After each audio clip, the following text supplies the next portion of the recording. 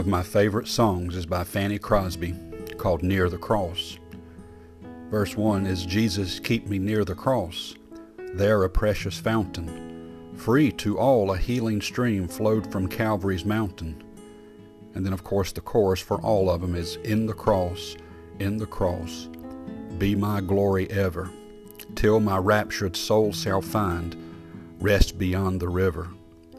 But then we get to the last verse.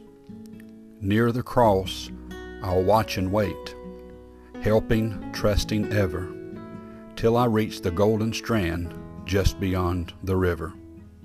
And the chorus repeats. John chapter 19, verse 25. Now there stood by the cross of Jesus his mother, and his mother's sister Mary, the wife of Cleophas, and Mary Magdalene. When Jesus therefore saw his mother, and the disciple standing by whom he loved, he saith unto his mother, Woman, behold thy son. Then saith to the disciple, Behold thy mother. And from that hour that disciple took her unto his own home. The cross was almost empty that day. All the disciples but John had disappeared.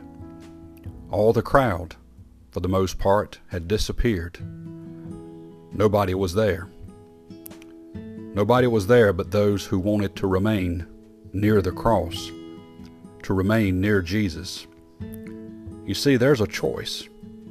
We can choose to venture far from the cross in our daily walk, or we can choose to get as close as we possibly can on a daily basis. This time of year, we're gearing up for that Easter sunrise service.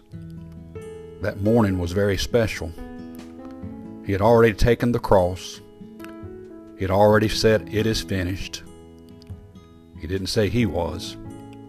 But then that glorious third day, he rose, victorious over death and hell, that you and I could have eternal life.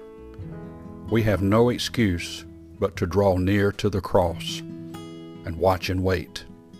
May God bless you and have a wonderful day.